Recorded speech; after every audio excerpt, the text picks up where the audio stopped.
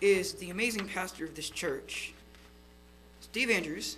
Got that green light, it's good. Entitled, I made so many mistakes, I don't want to make any today. The prince of this world is judged. Thank you.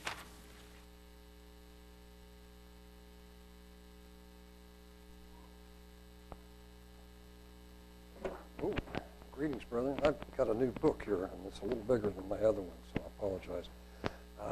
David Hope called me late last night. Well, it wasn't all that late, but it was fairly late. And he was in pain. And so rather than try to, not knowing who all is out there that has anything ready to, I thought, well, I'll just go ahead and do something that I'd wanted to do. If I can get rid of this thing here out of the way. But not as a sermon, actually. It came about as a email. I think that was an email to Richard. And it's the age-old question. I mean, it is an age-old question. What's the fate of Satan? I mean, after he's done all of his damage, where's he going to go? What's going to happen to him? Now, I'm going to be like probably everybody else. I'm not sure I can answer this question. But I'm going to go at it from a little bit different angle. What I'm going to do is look at the different things that he has done that has put him into this situation, that has made him what he was not called Satan in the beginning. He was called Lucifer. And so consequently, something changed in this being, this very powerful being, who we today call Satan, devil, and also called the adversary. There are many names. Abaddon, the dragon. He's a dragon. So we have a lot of names for this being. And he has done a lot of things. And we do not know how far back it goes, but I want to start in Isaiah, the 14th chapter. All of us are very familiar with these words. All of us are very familiar with it, and Barnabas had covered this not too long ago.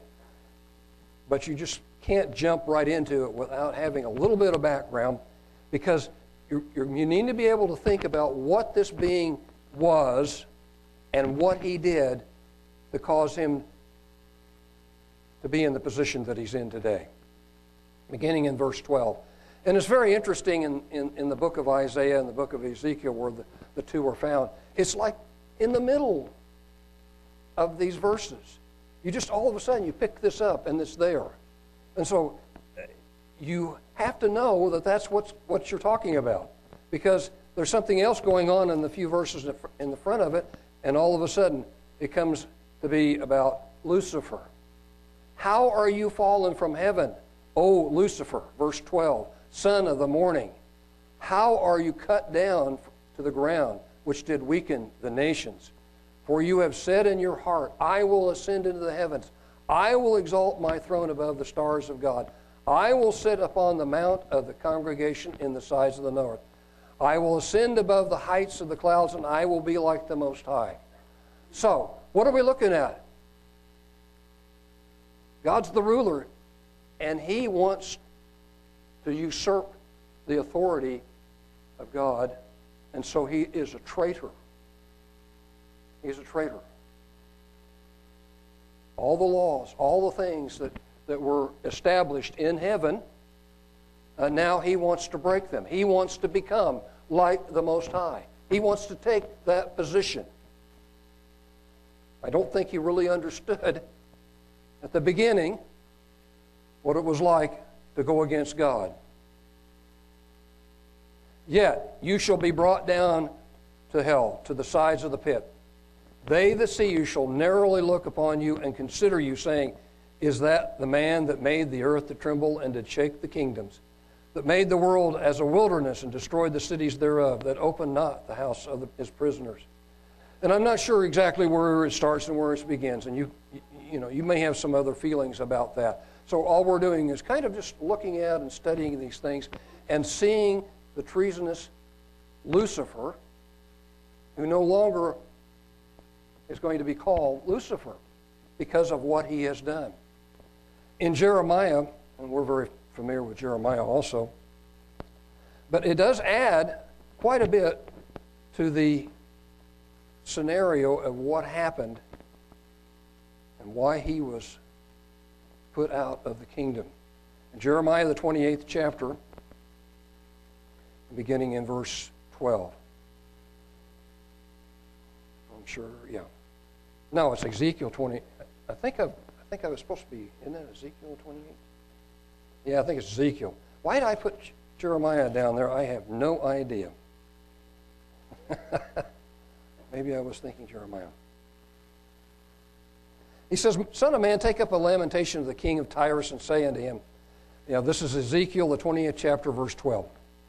And saying, Thus says the Lord God, your seal upon the sum full of wisdom and perfect in beauty. You have been in Eden, the garden of God. Every precious stone was your covering. The sardius, the topaz, the diamond, the beryl, the onyx, the jasper, the sapphire, the emerald, and the carbuncle, and gold. And the workmanship of your tabrets and your pipes was prepared in you in the day that you were created. You are the anointed cherub that covers, and I have set you so. You were upon the holy mountain of God. You have walked up and down in the midst of the stones of fire. This being had a tremendous amount of responsibility. He was one of the covering cherubs that sat above God on his throne. He was given a tremendous amount of responsibility. And he was beautiful. And his beauty and his power, like so many, went to his head. Went to it, whatever thinking ability angels have. It went and consumed him. And so, it was important to take care of that. You were perfect in your ways from the day that you were created till iniquity was found in you. And I think that's quite profound. This was a perfect being. God created him in perfection with all the beauty and all the responsibility that he needed to serve God and to serve God in his kingdom. And yet, because of all of that, because of this beauty and everything that he had, and you can see how much of that God had put on him and created him in such a beautiful creature. And he was perfect in his ways until iniquity or unrighteousness was found in you. He probably was very stealthily, how they, even in the humans, how stealthily, behind the scenes, planning and putting together this ultimate plan to take over the kingdom of God, to take over the throne of God, to usurp his authority and put himself in that position. He says, by the multitude of your merchandise, they have filled the midst of you with violence. You have sinned, therefore I cast you as profane out of the mountain of God, and I will destroy you, O covering cherub, from the midst of the stones of fire. Now, some might get the idea that that means that he's going to be, but what it really was is that he was pushed out, away from God. And yet, sometimes in the Bible, you find that he still does come before God occasionally. Your heart was lifted up because of your beauty. You have corrupted your wisdom by reason of your brightness. I will cast you to the ground. I will lay you before kings, that they may behold you. Someday, we will behold this being. when we're in the kingdom of God, we will see him for all of the atrocities that he has done. For all the things that he has done, we will see him. We will know about this being. We will know. And I am sure he does not look at all like he looked when he was covering God's throne. Because I think God took that glory, that beauty, to some degree away from him. There's something I want to share with you in a minute. Now, it's interesting, and I want to go back to the New Testament, and I want to break in here with Jesus and this being called Satan or the devil, because Jesus had to face this being. Not that he probably hadn't faced him before, but in this particular situation, Jesus was at a position in his physical and everything. He was, after fasting for 40 days, physically, he was at a position that he could lose out. But spiritually and emotionally and mentally, I think Jesus was at his most powerful. Because the words that he uses here are so powerful against this being called the devil now. And I was only going to read a few verses, but I think I'm going to go ahead and pick it back up here, because it does fit in with my message that I'm going to bring in the sermon that I'm going to bring today. And I think it will lay the groundwork a little bit for that, because Jesus knew the law and understood the Scriptures. And the power that he had over Satan was not physical, not the power of a sword, not the power of wrestling him or doing some physical thing. It was the power of the Word. The power of the Word. And the power of the Word of God. It was so powerful that at the end, we'll see, he was able to do something that you and I probably can still do, because we can call upon Jesus to get rid of him. Then was Jesus led up into the Spirit into the wilderness to be tempted of the devil. And when he had fasted 40 days and 40 nights, he was afterward hungry. And the tempter, that's Satan, came to him and said, "If you be the Son of God, command that these stones be made of bread." He's hungry. He's at a vulnerable position in his life. And yet what does he turn to? The most powerful thing that he turns to is the Word of God. It is written, man shall not live by bread alone, but by every word that proceeds out of the mouth of God. Then the devil took him up into this holy city and set him on a pinnacle of the temple and said unto him, "If you be the Son of God, cast yourself down. For it's written, he shall give his angels charge concerning you, and in their hands they shall bear you up, lest at any time you should dash your foot against a stone." Jesus said unto him, "It is written again, you shall not tempt the Lord your God." And again, not giving up. And there's some indication that this was going on for 40 days, that some of the other scriptures seem to indicate that just as soon as he went into the wilderness, Satan was badgering him, pushing him, trying to get him to sin. Again, the devil took him up into a high exceeding mountain and showed him all the kingdoms of the world and the glory of them. And he said unto him, "All these things will I give you if you will fall down and worship me." Leave is essentially what he says. Go, get away from me. There's power here, brethren. In these words, there is tremendous power. And I didn't realize it until I was thinking about the situation in which Jesus was in, and in which the message title has. Because he has told him to leave, "Get you from hence, Satan, for it is written, you shall worship the Lord your God, and him only shall you serve." And the devil left him, and behold, the angels came and ministered to him. Jesus has the power to keep the devil from you, to keep the devil and his demons away from you.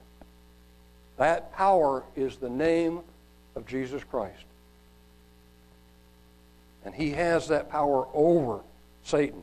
He won. He literally won that battle. In John, which is the title of my message today,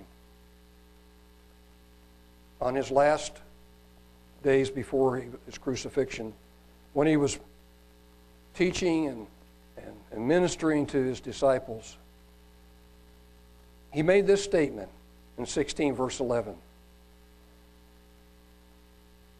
I might pick it up here in verse 8. And when he has come, he will reprove the world of sin and righteousness and judgment. He's talking about the Holy Spirit. Of sin, because they believe not. Of righteousness, because I go to my Father and see me, and you shall see me no more. Of judgment, because the prince of this world is judged. He understood that Satan at that particular time had been judged.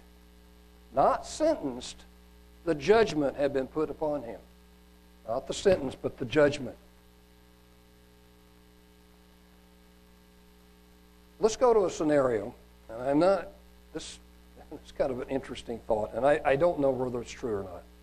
So take it with kind of this is what I'm thinking, but I'm not sure. Because Satan has some names that are very interesting. And what does he represent himself to in the Garden of Eden? A serpent.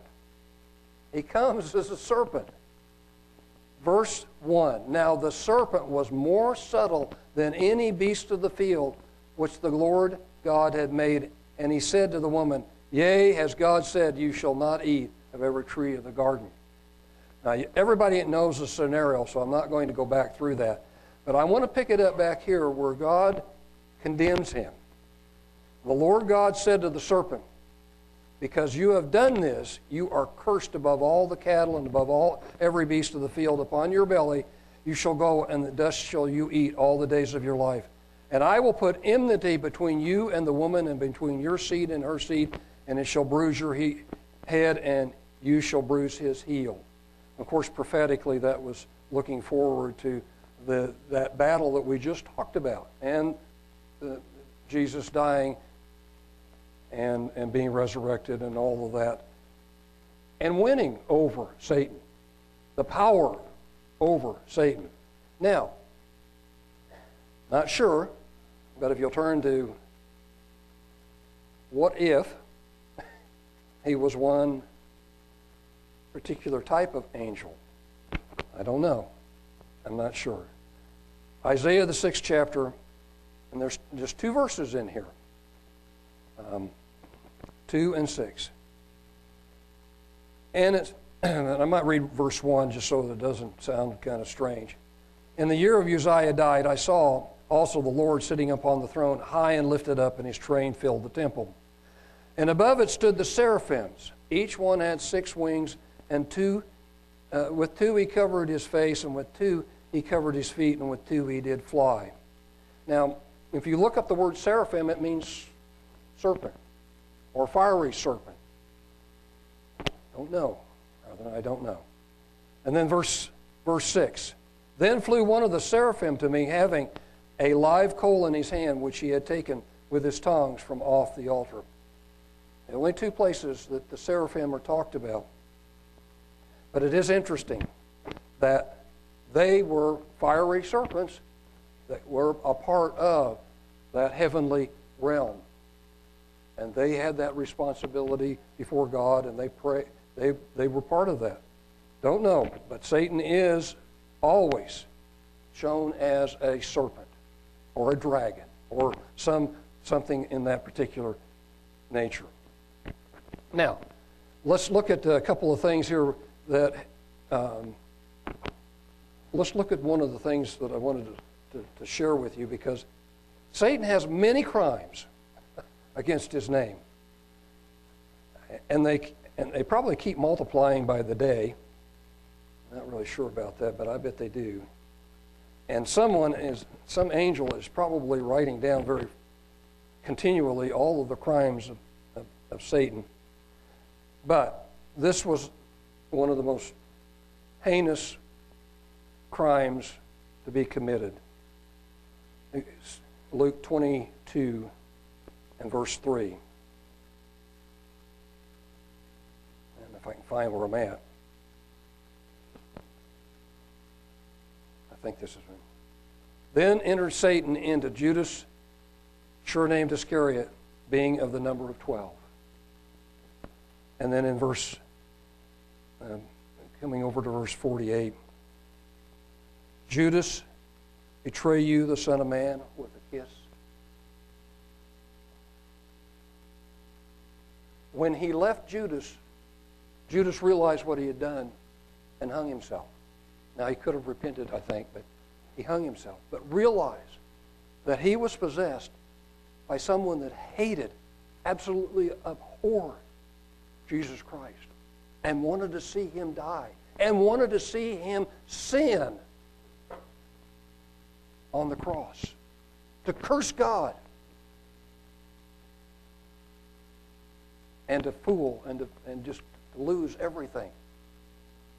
And so Satan was trying his best through this man, Judas Iscariot, to put him in that situation. Jesus won. He was resurrected. He sits at the right hand of the Father, and he has power over Satan. He has power over Satan. So we don't have to worry, brethren. Okay.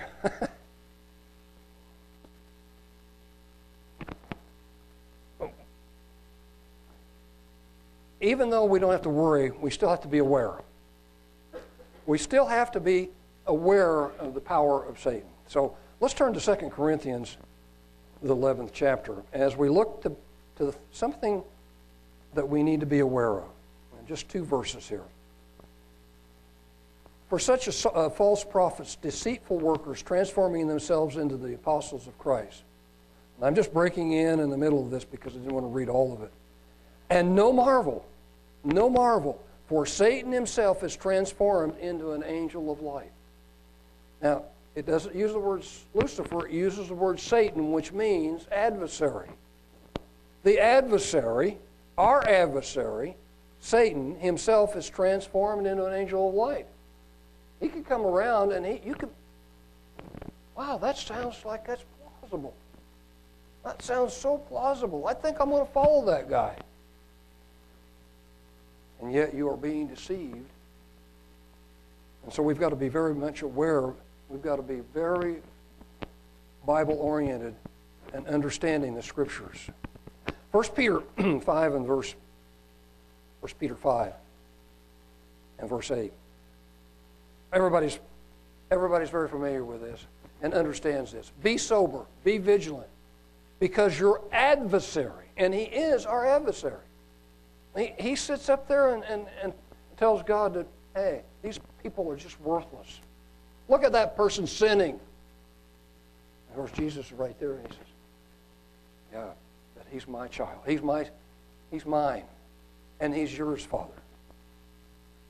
Be sober, be vigilant, because your adversary, the devil, like a roaring lion, walks about seeking whom he may devour. So we always have to be careful that we don't become embroiled in Satan's things. Especially don't get any Ouija boards, brethren. I've heard some real horror stories. I've never had one. I don't want one. I don't even want to get close to it. But even many, many years ago when I was first in the church, there were some people that thought that they could manipulate those Ouija boards and not have any problems. And it doesn't work. They are very dangerous. And if you want to call one of those demons down, get one of those boards and start playing with it, because they will bring them in. Satan's fate. Let's see what we can find here. Trying to remember where I want to start. Let's start in Revelation 12. Starting in Revelation 12.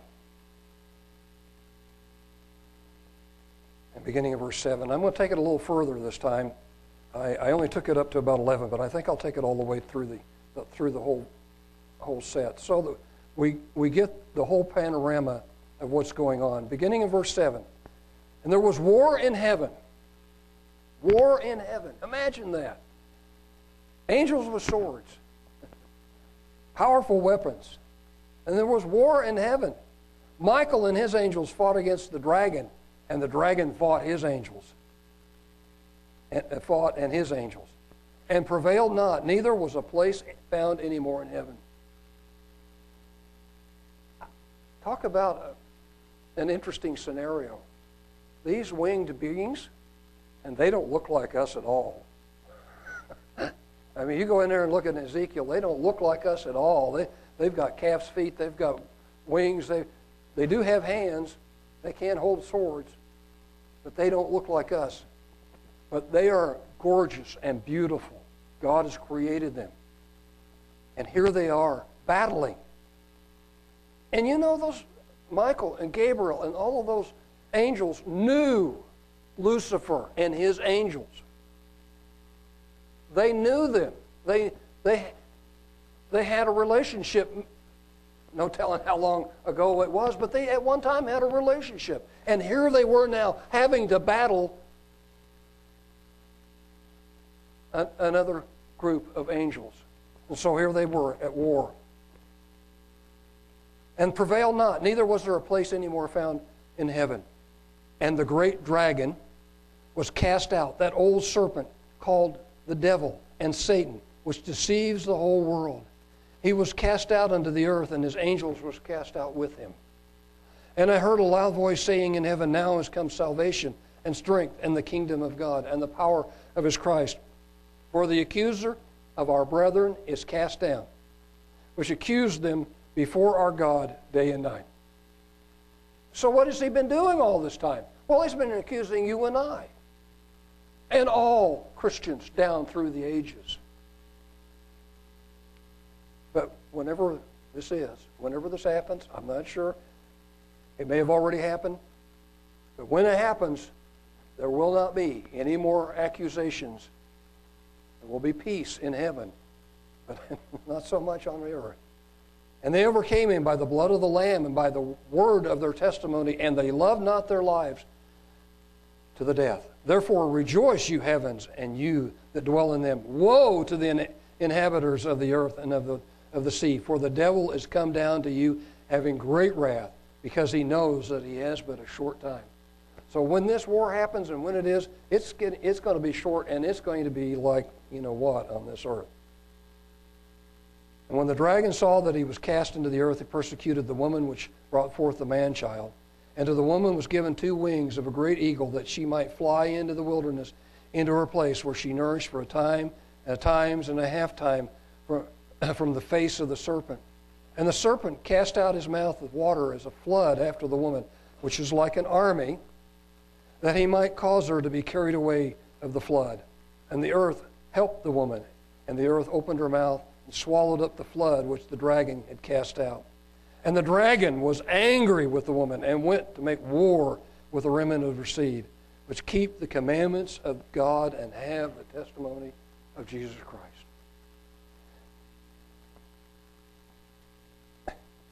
To be in that situation is not something I don't think any of us really desire. But if we were called to do that, and we were called to stand up, would you not want to be in that battle and die battling Satan and battling all of that he brings to this earth? I mean, it would be, talk about being a hero, battling at the end and having the testimony and the commandments and all of that in your hand. It would be like a sword that you were battling him with, and you might lose your life. But imagine how wonderful it would be when you come up in the kingdom and realize that you had won against that adversary. Just one quick one here. Daniel, the 10th chapter, you're all familiar with this one too. But I wanted to show this because it's not the first time. I think the angels have fought many, many battles over the years. over the millennia, however long it's been. I think there has been many, many battles that have been fought. And I'm hoping that our wonderful Michael and Gabriel are always winners. I want to meet them one of these days. I'm impressed by them. They're amazing beings. Daniel 10, 12 through 15. Then he said to me, "Fear not, Daniel, for the first day that you did set your heart to understand and to chasten yourself before your God, your words were heard, and I am come for your words. But the prince of the kingdom of Persia withstood me 21 days. But lo, Michael, one of the chief princes, came to help me, and I remained there with the king of Persia. And now I have come to make you understand what shall be and befall your people in the latter days, for yet a vision of many days." So he was withstood, couldn't come because they were in a battle. Michael had to come and help, make way for him to come to Daniel. What an amazing thing. Daniel was praying. Daniel was in prayer and fasting. And this battle was going on. He had no idea. No idea whatsoever of what was happening. What an interesting and powerful thing. That when the angel said, "Well, I was held up. I had to battle. We were in a great battle. But I'm here now, and I'm going to tell you." Okay, I'll get to the end of this idea of Satan's fate. "I saw an angel come down from heaven, having the key to the bottomless pit," chapter 20, verses 1 to 3. "And a great chain in his hand, and he laid hold on the dragon, the old serpent, which is the devil and Satan, and bound him 1,000 years." So, what we find out, we have an angel, we have a messenger. Could be Gabriel, could be Michael, could be just an angel that God has chosen. I suspect since Michael and Gabriel have been fighting this being for a very long time, that one of them is chosen to do so. I would think so, but I don't know. It doesn't say. It just says an angel came down from heaven, having the key to the bottomless pit and a great chain.